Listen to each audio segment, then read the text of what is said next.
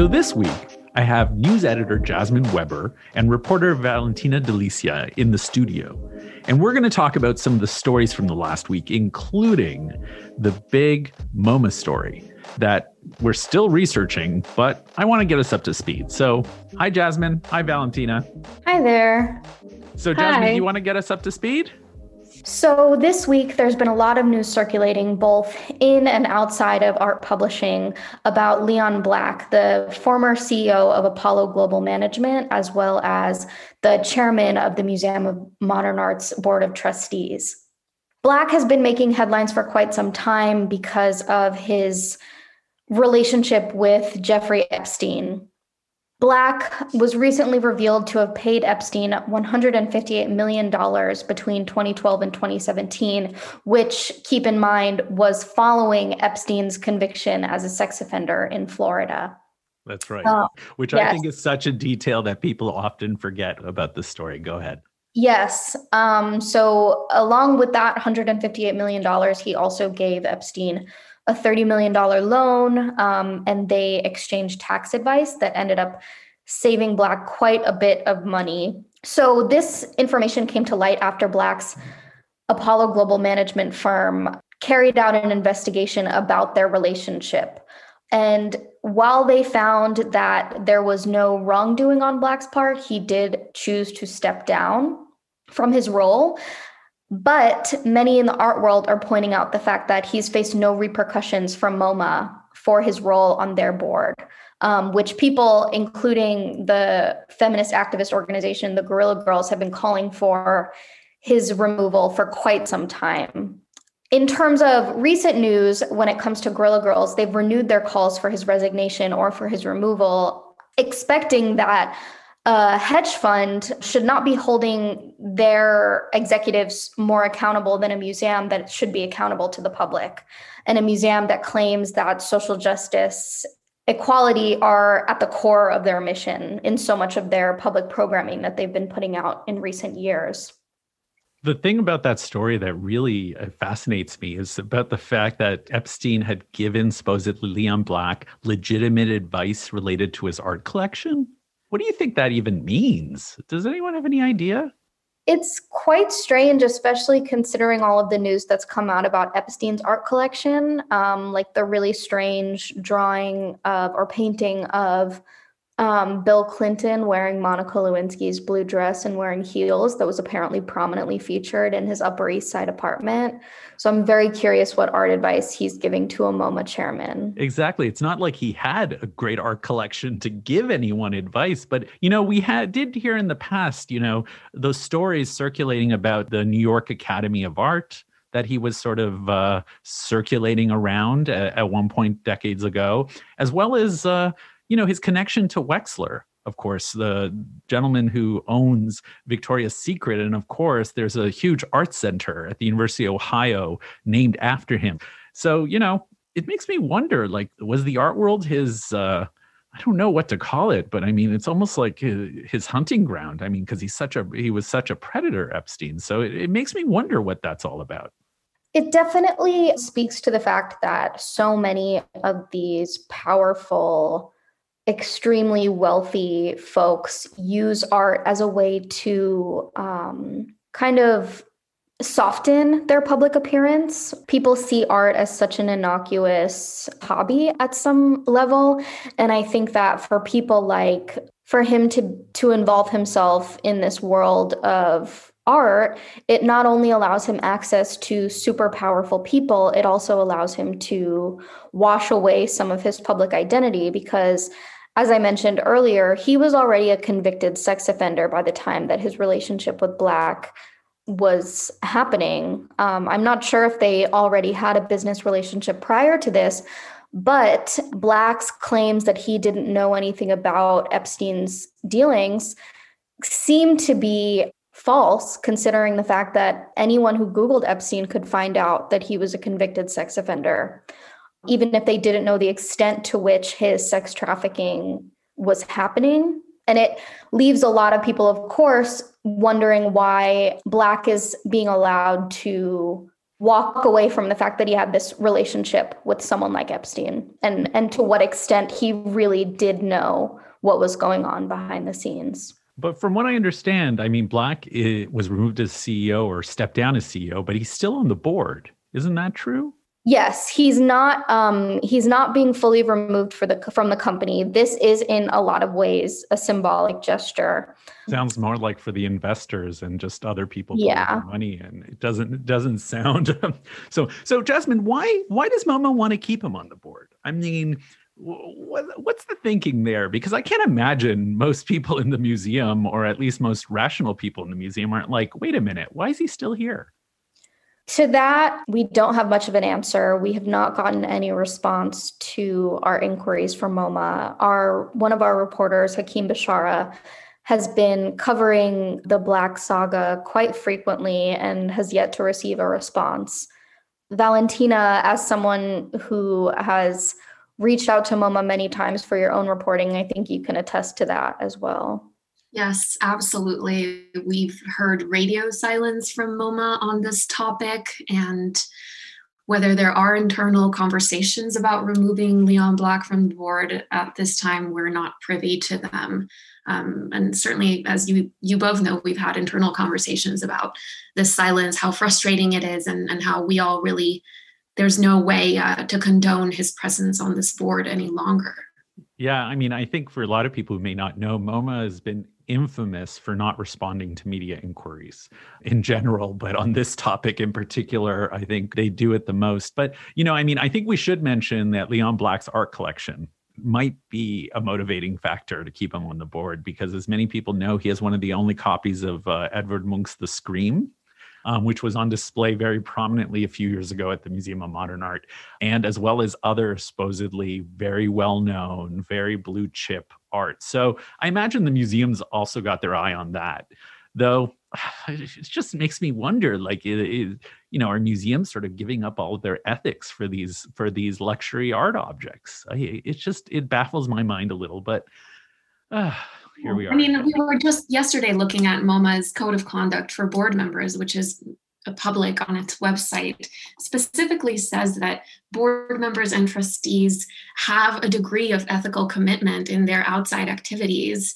And so it really makes you think about whether MoMA is honoring that by keeping Leon Black on its board, and certainly by not making any public statements about his presence on it. Good point.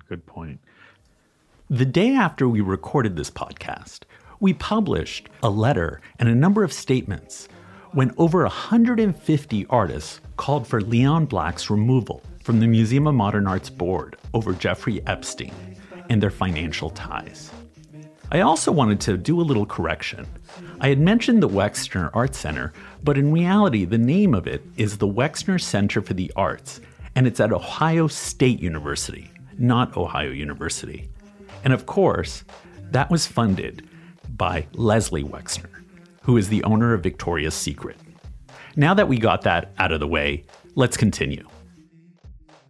So Valentina has been very closely covering the situation in Cuba, where many of the artists in the country have been at odds with the government.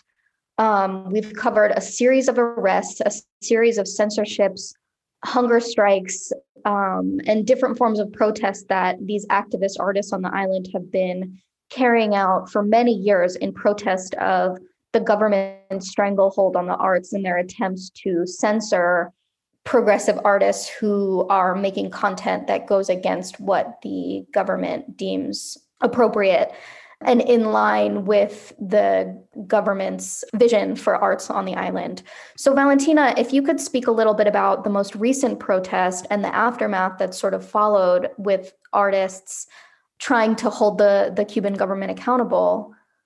Absolutely. So last Wednesday, several artists and activists gathered in front of the Ministry of Culture in Havana to hold sort of peaceful demonstration and homage to José Martí, who of course is a writer and poet from Cuba that's known as the symbol of Cuba's independence from Spain.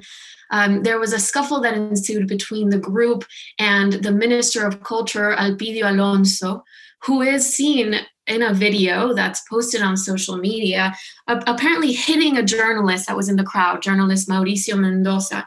And after the scuffle, police arrived and detained the participants. And although we don't have footage from that moment, as a lot of the cell phones were taken away, which is something that's very common when these detainments happen in Cuba, several sources report that there was violence when they were taken in a bus, which again is sadly quite common. The group, again, was attempting to stage a peaceful homage to the poet. They had requested that armed guards leave the building for the demonstration, and the Minister of Culture refused that request. And then, of course, the violence from the minister ensued. And as of today, we actually have a latest update. Members of the 27N movement, which is a collective of artists and activists that formed last year on November 27 to demand artistic liberties, freedom of speech from the Cuban government, they are requesting that the Minister of Culture, Elpidio Alonso, resign or be actually forced out by the Cuban government. The group has attempted several times to hold peaceful dialogues with the Ministry of Culture, and it has not been fruitful yet. And we've seen people like Tania Bruguera, poet Catherine Bisquet, detained several times simply for trying to have these peaceful dialogues. So we'll see what comes out of this petition, but there's certainly a lot of efforts for change in Cuba right now. And I'd say on that note, Valentina, if you could talk a little bit about PEN America's Guide for Persecuted Artists, which the group, which is known for its efforts to raise awareness about and end censorship of writer voices around the world. They recently came out with a handbook to help artists in countries or in situations where they might be persecuted or penalized for voicing their honest opinions about the government or voicing their honest opinions about things like LGBTQ rights, racism, etc., that the government might otherwise want to censor. So this is a way for them to sort of anticipate what might happen to them and also figure out legally what their rights are in these kinds of situations. Yeah, exactly. This is actually a free handbook. It's online. It's published on PEN America's website. And ironically, it was released that same week that this incident took place in Havana, and actually includes testimonies by artists like Tania Bruguera and also other artists that are facing persecution and oppression and censorship in these countries, including Lebanese singer Hamed Sino, American visual artist Red Scott, and the Chinese-American filmmaker Nanfu Wang. The handbook is really, when I cover this, I said it in my piece, I think it's a great resource for artists, but it's also just a fantastic guide for any individuals that are facing oppression or censorship and who are interested in the field of social justice. And the book covers a lot of different topics. Some of them are very practical, like how to boost your online security. Others are about understanding freedom of speech laws in different countries and how authorities circumvent these, and ways to be prepared, prevent these attacks on creative freedom. And then others have more to do with the aftermath of incidents of persecution and oppression, like how to deal with the psychological trauma. So it's really a really broad range of topics, and it includes interviews with artists who have been in the trenches and whose testimonies are quite personal, quite intimate, and frankly heartbreaking in a lot of instances. Then I think we also reported on a story just recently, Valentina. I think it was you, about Mexico's demands of Christie's. Do you want to talk a little bit about that? Yes, this week we reported on the Instituto Nacional de Antropología y Historia, which is the National Institute for Anthropology and History in Mexico, asking Christie's to cancel a sale of pre-Hispanic objects that's scheduled to take place on February 9th in Paris, because several of these objects, 30 in total, INAH claims, are part of the nation's cultural heritage and should be returned. It's also claimed more recently that 3 objects in the sale are fakes, including the second highest, most valued lot in the sale, which carries an estimate of a high estimate of over $500,000 US. The piece, which is a stone mask from Teotihuacan, belonged to the collection of Pierre Matisse, who was the youngest son of the modern painter Henri Matisse, and it's dating from circa 450 to 650 CE. but the Mexican institution is claiming that it's fake. So there's two separate complaints going on here. One is about respecting the nation's patrimony, cultural patrimony, returning these objects to the territories that they came from. And then on the other hand, asserting the expertise of Mexican archaeologists and historians who are claiming that several of the objects in the sale don't hold water as authentics. When we reached out to Christie's for comments, they mentioned that they plan on moving forward with the sale on February 9th and that the works are, quote, being legitimately sold as part of a transparent and legally compliant public sale process. A spokesperson also added that the auction house has not been provided with any evidence that would challenge the lawfulness of the sale and that they would carry out further investigation if they had been. It's always interesting how the powerful always rely on the law to justify what they do. I know, the very vague lawfulness. It's so true. And I know that there's another story, Jasmine, that happened this week at the Museum of the Bible about the restitution of thousands of objects to Egypt and Iraq. Do you want to get us up to speed on that one? So in the past few years, a lot of people have become familiar with the Museum of the Bible in Washington, D.C. because of its very unusual founder. Stephen Green, the founder and chairman of the museum, is also the president of Hobby Lobby, the craft store, which has come under fire for its own reasons because of Green's cozy relationship with Trump and its reputation as a sort of conservative craft store, as opposed to somewhere like Michael's or Joann's. So more insidiously, Green has been known to exhibit fakes and looted artifacts in this museum that are really contributing to a harmful ring of trafficking and this sort of global economy for stolen cultural artifacts. And for these objects to be put on display at a quote unquote reputable museum is really disrespectful, to the nations that these works have been stolen from, but also really kind of throw a wrench in the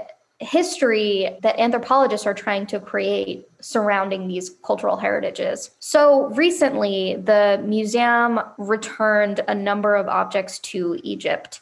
Over 5,000 artifacts were returned following almost 5 years of efforts on Egypt's behalf. The objects were handed over to the U.S. Department of Homeland Security and eventually returned. They include manuscripts and papyrus fragments, including Christian prayers that were written in Arabic and Coptic. So Green's take on the matter came in the form of a statement where he said, "In 2009, when I began acquiring biblical manuscripts and artifacts for what would ultimately form the collection at the Museum of the Bible, I knew little about the world of collecting. It is well known that I trusted the wrong people to guide me and unwittingly dealt with unscrupulous dealers in those early years. One area where I fell short was not appreciating the importance of the provenance of the items I purchased." And I think that this quote is especially interesting considering the fact that just years ago, the Museum of the Bible put on display supposed fragments of the Dead Sea Scrolls that were almost absolutely fake. And the museum acknowledged that they knew that they were likely fake, but they chose to exhibit them anyway. And I think that tells you just about everything you need to know about the ethics of a museum like this. I think it's really also absurd that a billionaire somehow couldn't figure out what provenance is and that one should look into. He created a museum, which let's be frank, Museum of the Bible sounds very, has a very clear point of view. I think that's pretty clear. For him to say that he didn't know about this, it just, that's surprising to me. I mean, I think after spending millions and millions of dollars, and I think one of the things in the story that I think was really important to note is some of these trafficking and antiquities trafficking, as well as the forgeries that are emerging more and more of these ancient relics, they were partly buoyed by the fact that there are incredibly rich evangelicals like the Green family that are willing to pay for these things. So, his ignorance sadly seemed to have led to a lot of other problems, and here we are. Absolutely. And on top of the return of the 5,000 objects to Egypt, Green also said that they were able to, through the Department of Homeland Security, return over 8,000 clay objects to Iraq, which in total is 13,000 looted cultural artifacts. And many more that are probably still on display. I mean, the thing that blows me, after like maybe the 4,000th object, you would look into it, right? Like, yeah, right. I just feel like at that point you're like, okay, well, I have 4,000 objects. Maybe I should hire a professional or someone to come in. And my fear is that he probably did and then just didn't want to listen to them. In the way that many billionaires that we've encountered in the last few years have done. So. Who knows? But let's end with a slightly more optimistic story. Gee's Bend. Yeah, I think a lot of our readers were really excited to see that the quilt makers of Gee's Bend are selling their works online for the first time on Etsy. So Gee's Bend has really become synonymous with quilt making and craft in many museum settings. This is a cohort of women from a rural Alabama community who for generations have been making these extremely beautiful hand-sewn quilts. And the women of this community have been collaborating and represented by Souls Grown Deep, an organization that focuses on Black Southern artists and bringing them into fine art museums for quite some time. And so now the pair is working with Etsy to sell works by 9 of these Gee's Bend quilt makers for between $27 and $5,500 per piece, which if you consider the fact that many of these works can be found hanging in very well-known museums around the world, this really is a bargain. It's a steal. I mean, it's so low. It kind of blew my mind when I saw those prices. And I just want to mention for those who may not know Gee's Bend, of course, one of the recent famous examples was, of course, Amy Sherrill's portrait of Michelle Obama and how the skirt and part of the portrait was inspired by the quilt makers of Gee's Bend. So just to give you a little bit of context to like even show how the influence of these quilt makers has been far and extensive.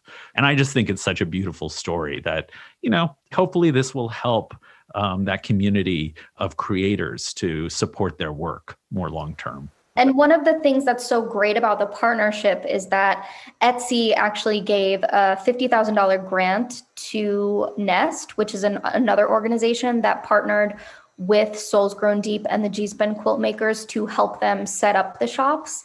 So along with that $50,000 grant to help them to provide resources and education about online sales, Nest has put $100,000 into the community to aid the income of these 9 quilters. So I think that not only is this great in the sense that these works are now available online, but it really is an example of nonprofits putting their money where their mouth is to really help an underserved community and to recognize that for many people, selling your work online is not accessible because many people don't necessarily have digital literacy. Some of these women are older. Many of them are actually descended from earlier generations of Gee's Bend quilt makers, which they explain in their listings. And so putting their money where their mouth is, rather than just throwing them in and saying, hey, people would love to see your work online, I think is a really important aspect of this. And it's a good example for other nonprofits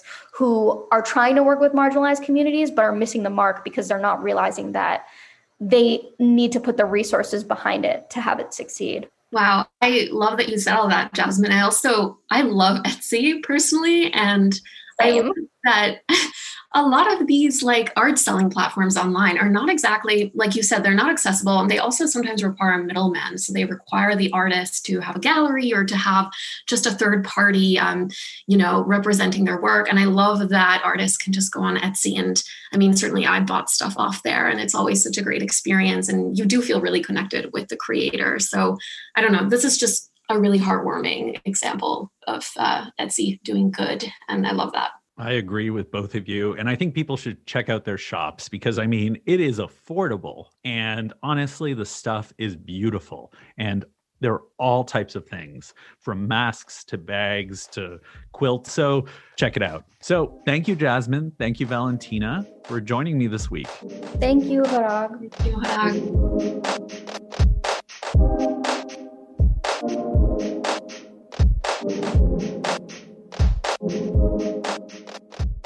The music is Jam by Darkstar, which was released on their album Civic Jams by Warp Records. My name is Harag Vartanian, the editor-in-chief and co-founder of Hyperallergic. Thanks for listening, and stay safe.